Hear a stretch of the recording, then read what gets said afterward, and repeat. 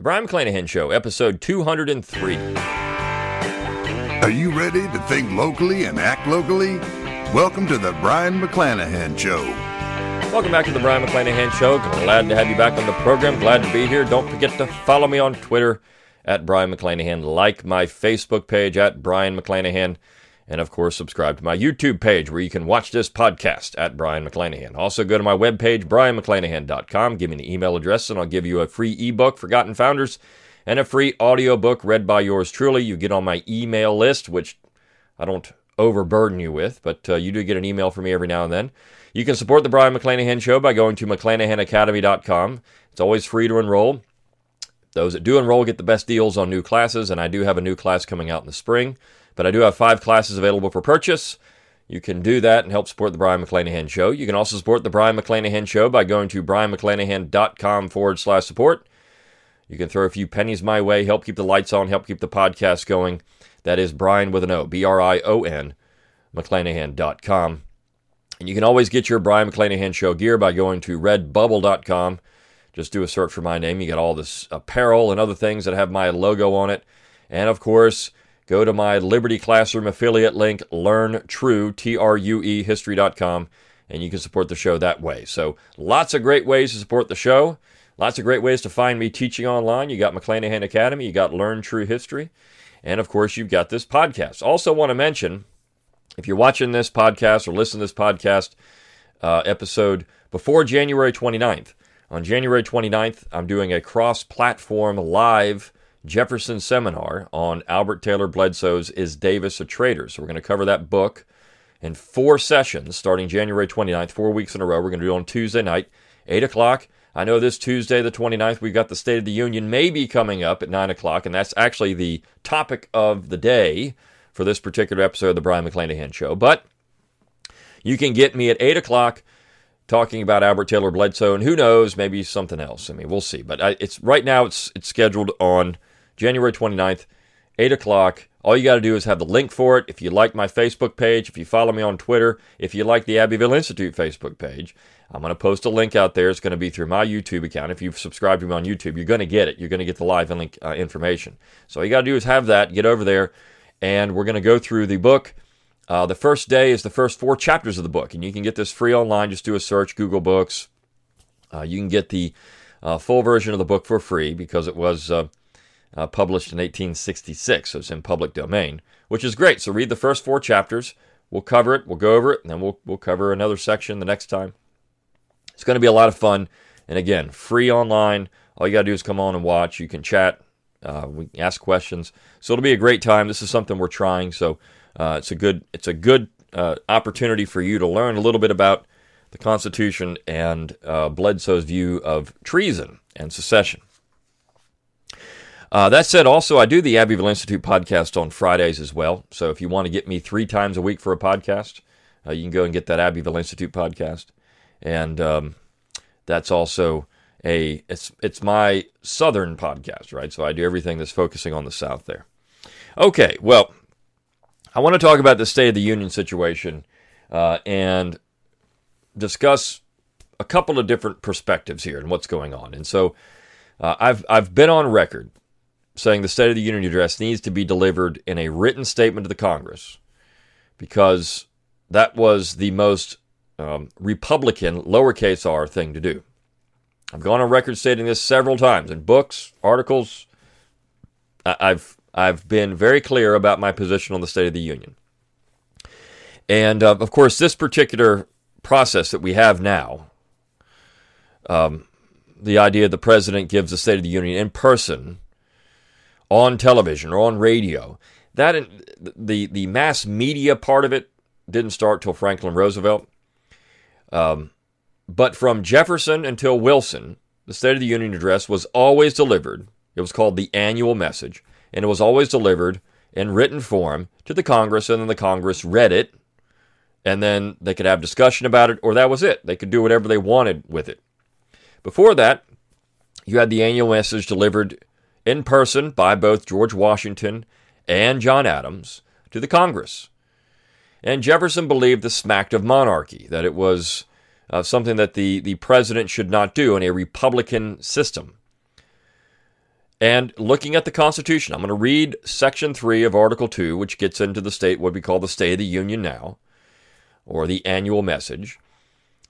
It doesn't say a whole lot about this and how this thing should be done. So you had Washington with a precedent and Adams, and then Jefferson changes that. And then, of course, everyone followed that because Americans are generally Jeffersonian in their view of the central government. They just don't realize it, but they are. At least, I think, until the last half of the 20th century, when we haven't become very Jeffersonian in our view of the central government. So you've got that perspective that the president should not deliver the State of the Union in person whatsoever. And I've been on record for saying this is what we should be doing. The president should not deliver the State of the Union address in person. It shouldn't be a grand media event. None of that stuff should happen. And I still firmly subscribe to that position, except in this one particular case. And I'm going to explain why I don't subscribe to that position in 2019 for this one particular State of the Union. And the purist in me says, yeah, I mean, just go ahead and deliver it written, give it to the Congress, they can read it. There is kind of a halfway house here that could be done if the president sincerely wanted to get on and push his agenda, which, again, having his agenda is completely alien to the Constitution. But in this particular case, there's a reason why I think the president should go on and do the State of the Union address on television, just like it's been done since Franklin Roosevelt, or for the mass media part of it, for this particular State of the Union. Now, two things I want to discuss: the Constitution itself, an NPR article about the State of the Union, and then, of course, my thoughts on everything. Okay, so I've given you kind of a preview of what I'm going to say. But first and foremost, let's read Article 2, Section 3 of the United States Constitution that addresses the annual message, or what we now know as the State of the Union. Article 2, Section 3 says this, quote, "He shall from time to time give to the Congress information of the State of the Union, and recommend to their consideration such measures as he shall judge necessary and expedient. He may on extraordinary occasions convene both houses, or either of them, and in case of a disagreement between them with respect to the time of adjournment, he may adjourn them to such time as he shall think proper. He shall receive ambassadors and other public ministers. He shall take care that the laws be faithfully executed, and shall commission all the officers of the United States." So that gets into the State of the Union. First part, he shall from time to time give to the Congress information of the State of the Union, and recommend their consideration such measures as he shall judge necessary and expedient. It doesn't say when he has to give this thing. He doesn't say how he has to give it. And he doesn't say he can do it twice, 2, 3 times a year if he wants to. Shall from time to time. It doesn't say what he has to say in this. He shall give to Congress information of the State of the Union.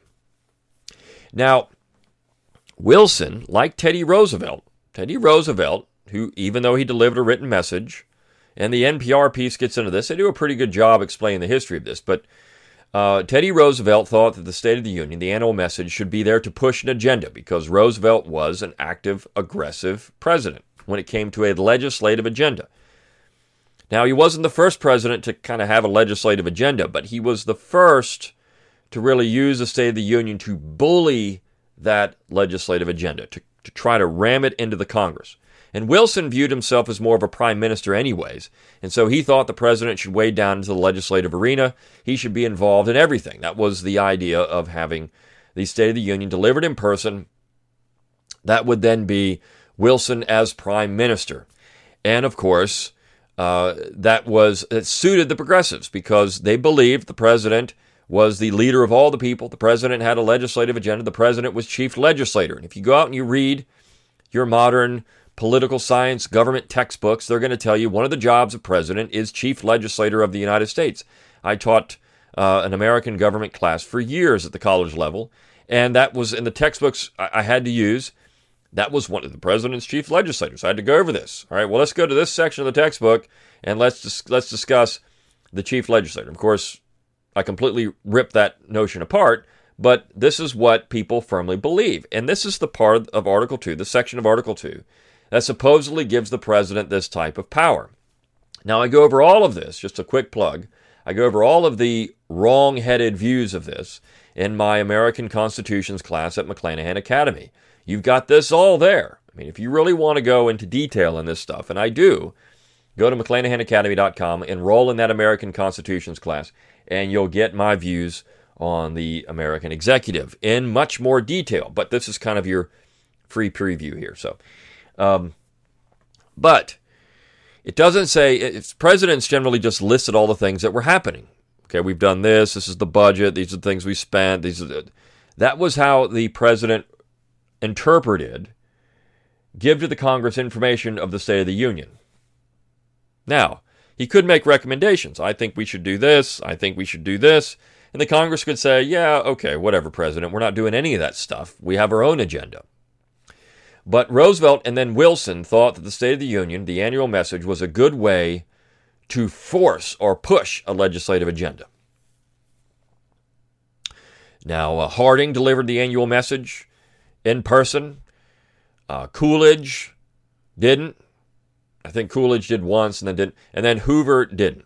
But beginning with Franklin Roosevelt, in person, with a media blitz. I mean, essentially, and Coolidge did one time. Coolidge gave one message, and he used the radio to do it.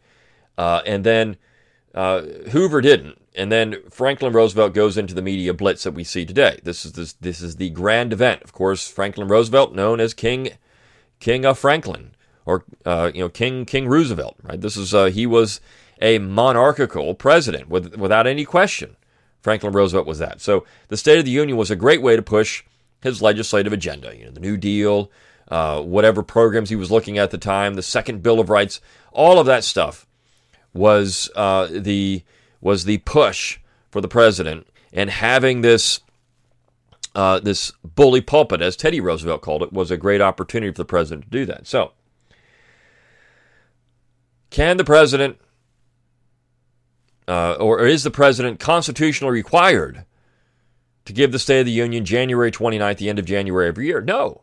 The president's not required to do that. So now we have this sparring between Nancy Pelosi and Donald Trump over the State of the Union.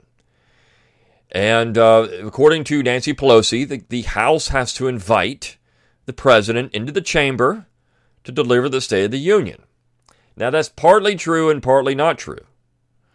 The president can't just show up. However, the president, according to Article 2, Section 3, can convene on extraordinary occasions both houses or either of them. He can convene them. Now, it doesn't say when he convenes them, he shows up in person to do it. But if you want to have a loose interpretation of the Constitution, you could say, well, this means he can show up in person. He can convene both houses or just the House and say, here I am, let's talk. He could theoretically do this. So the president to be invited, this is our parliamentary British view of government, that the president is only invited by the House. This is if the Queen, for example, wants to make a speech to Parliament, she has to have the House of Lords. This is a big part of the ceremony. The House, the House of Lords will go ask the House of Commons to attend the Queen's speech, and the House of Commons slams the door in the House of Lords' face, and then eventually they open the door and they walk over. That's because Charles I ran into the House of Commons, barged into the House of Commons, physically dragged some members out, or at least attempted to, and this was one of the reasons why he was eventually beheaded, because he was he was violating tradition and believing that he had the authority to go into the House of Commons and do this. And the House of Commons said, no, you don't. And so they eventually arrested the king and, of course, convicted him of treason and executed him.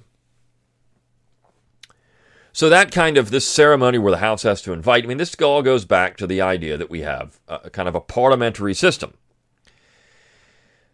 Now, the NPR piece is interesting because it gets into this notion that we have first of all, let me get all these pictures, and I printed this thing off. Had about 1 million pictures here.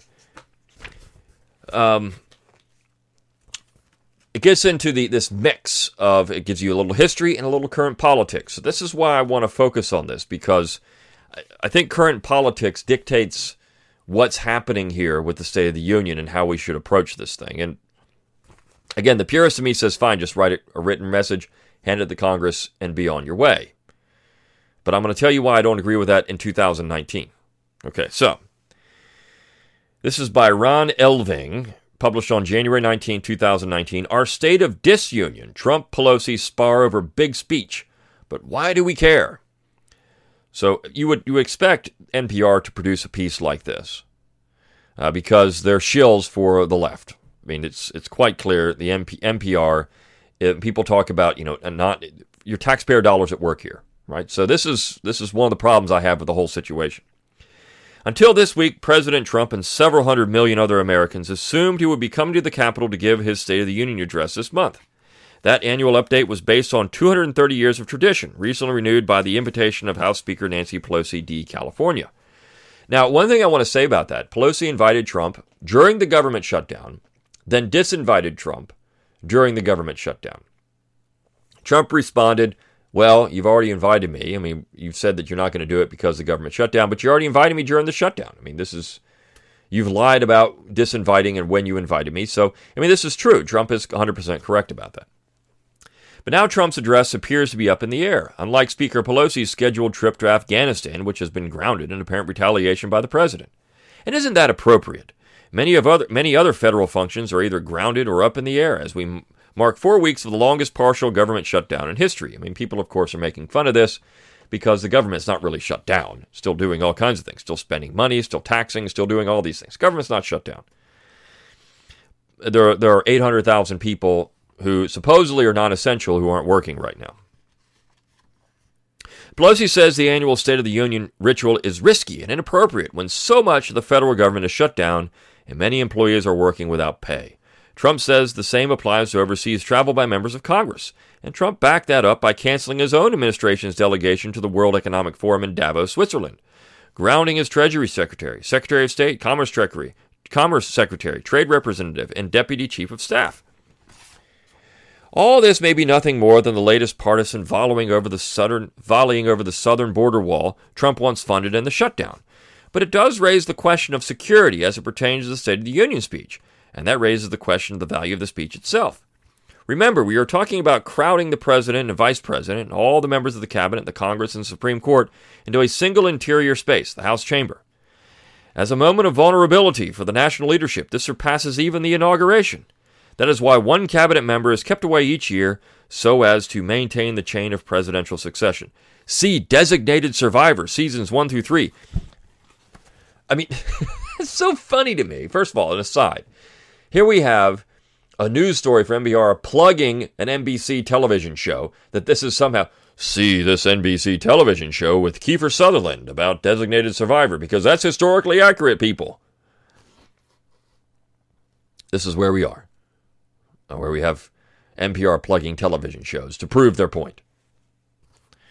For the record, the Trump administration says all the usual Secret Service and Department of Homeland Security folks who would work the event are ready to serve this year as always.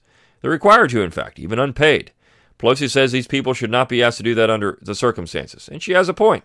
So just maybe a delay makes sense this time around. We had one in 1986 after the Space Shuttle Challenger blew up.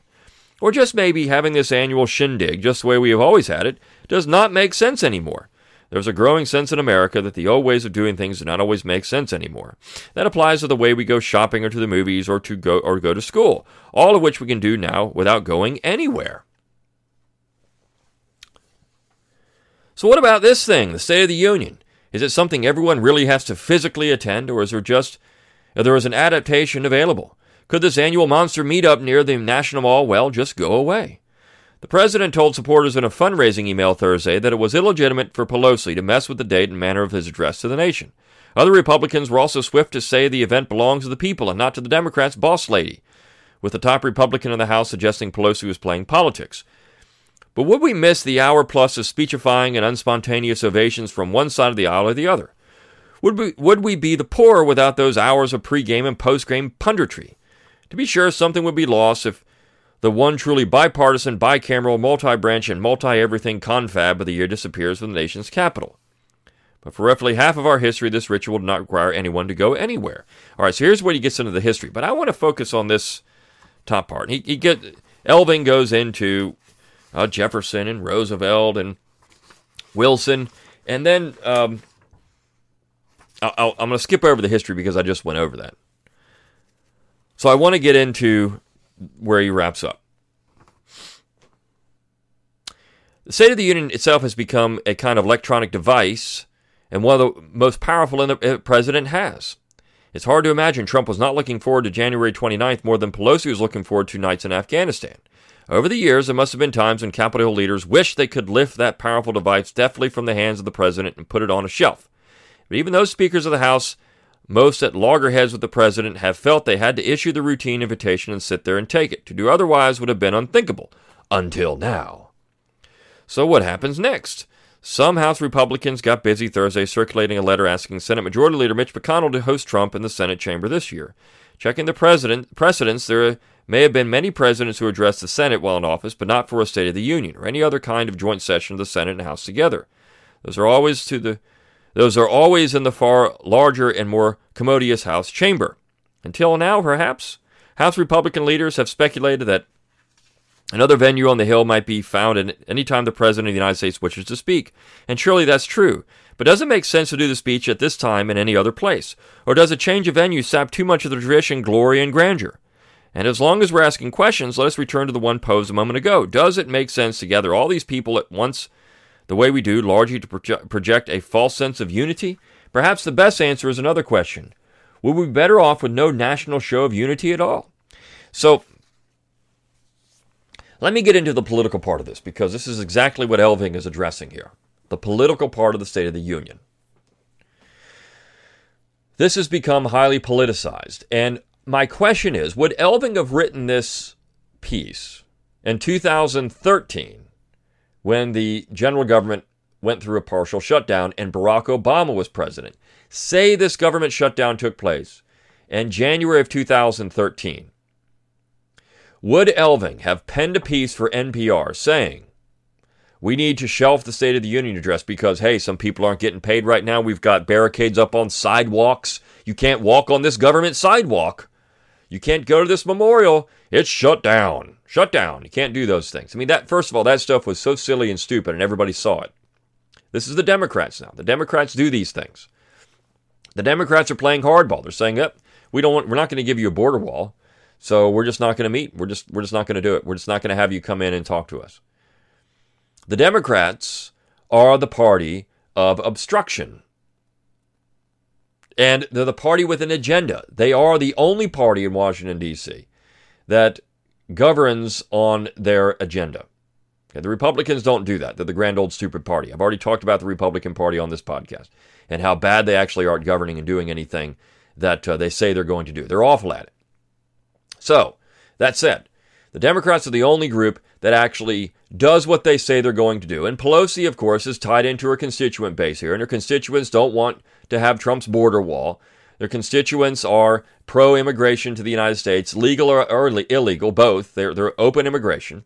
This is their constituents, and this is what she's going to do. Now, not all Democrats side with this particular agenda. There are a lot of Democrats who are saying now, they're cracking, maybe we need to just do this thing. We got this shutdown going on 5 weeks.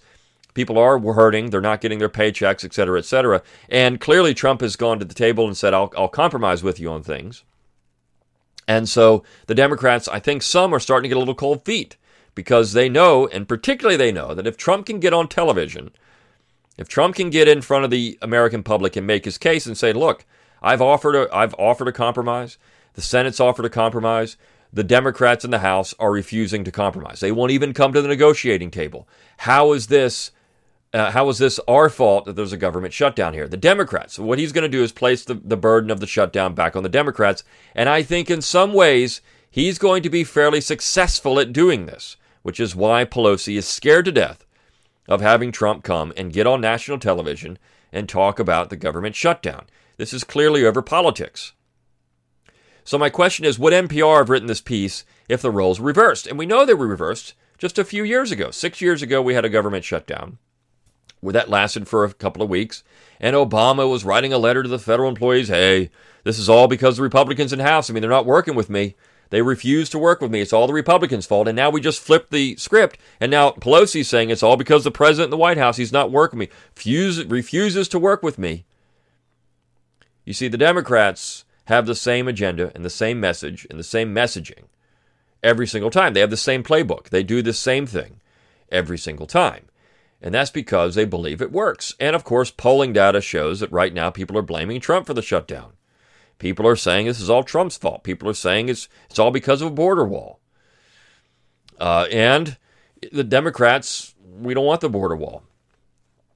So we've got this whole political mess. So ordinarily, I would say that if Trump had come into office in 2017 and said, look, I'm going to start reinstitute the tradition of delivering the State of the Union address in writing to the Congress, and he had started it in 2018, last year, I would have been fine with Trump submitting a written message to Congress in 2019.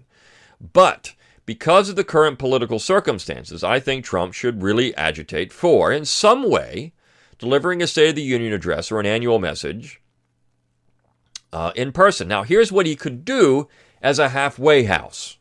Okay, here's what he could do. He could issue the written message to Congress. He could write it out and say, okay, fine, I'm going to deliver this in writing to the Congress, to the House, give to the Congress. So he gives it to the Senate, he gives it to the House. This guy's saying that, well, it's unprecedented to deliver it to the Senate. Well, I mean, it says he should give to Congress, and the Senate, of course, is part of the Congress. So he could do this. He could deliver it in the Senate chamber if he wanted to. He could go there and read his message if the Senate invited the president to do so. The House doesn't have to invite the president to do so. He doesn't meet in the House. The Supreme Court being there, all that other nonsense. I mean, all that stuff could go away, and I agree with that 100%. So the president could do something else. He could deliver the written message, and then he could just go on television from the Oval Office and say, here, I'm going to deliver the State of the Union address to the American public. This is the exact same thing that I wrote to Congress. I'm going to read it to you now, live, and that's it. It doesn't have to be before. I mean, all the stupid standing up and cheering, all that stuff is ridiculously stupid. The president in this particular case, I believe, though, needs to go on television, as per the tradition of the last 80 years, essentially, and say, okay, here's what I'm going to do. Almost the last century, the presidents have been going on the radio or television and delivering the State of the Union. So here's what I think needs to be done, and make his case for the compromise that he's offered and the other things. Okay, so at this particular point, because of politics, I think something like that needs to happen. Now, does it have to happen in the House? No. Does it have to happen in the Congress at all, in the Capitol building? No. It could happen somewhere else, and I think there is some discussion about this. The president could do this in a different way and deliver a written annual message to the Congress, and everyone would be happy. Now, my hope is, from that point forward, that we would have this become an annual tradition. The president delivers the written State of the Union address or the annual message to Congress, and then they go on some other time and they give some type of speech. It also says, of course, in Article 2, Section 3, the president can, from time to time, that means they could do this more than once. They could give a biannual message. You could give a written message, you could give another message. It doesn't say, and if this is for the people, this is how, people are, well, this is for the people. It's the people's message as much as the Congress's message. Okay, well then have a televised speech.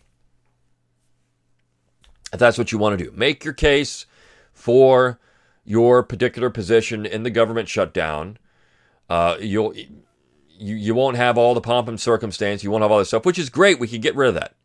Now, I joked, Kevin Gutzman actually posted that he thinks that we should have the written message and go back to that and all that kind of stuff. And that's fine. I joked that, no, not in this circumstances. The president should just come in with the royal scepter, wearing a robe and a crown, and just go up there and really troll the Democrats and say, nope, we're doing this. I mean, if we've got an elected king, which we have now anyways, might as well go full king in this particular case and do it.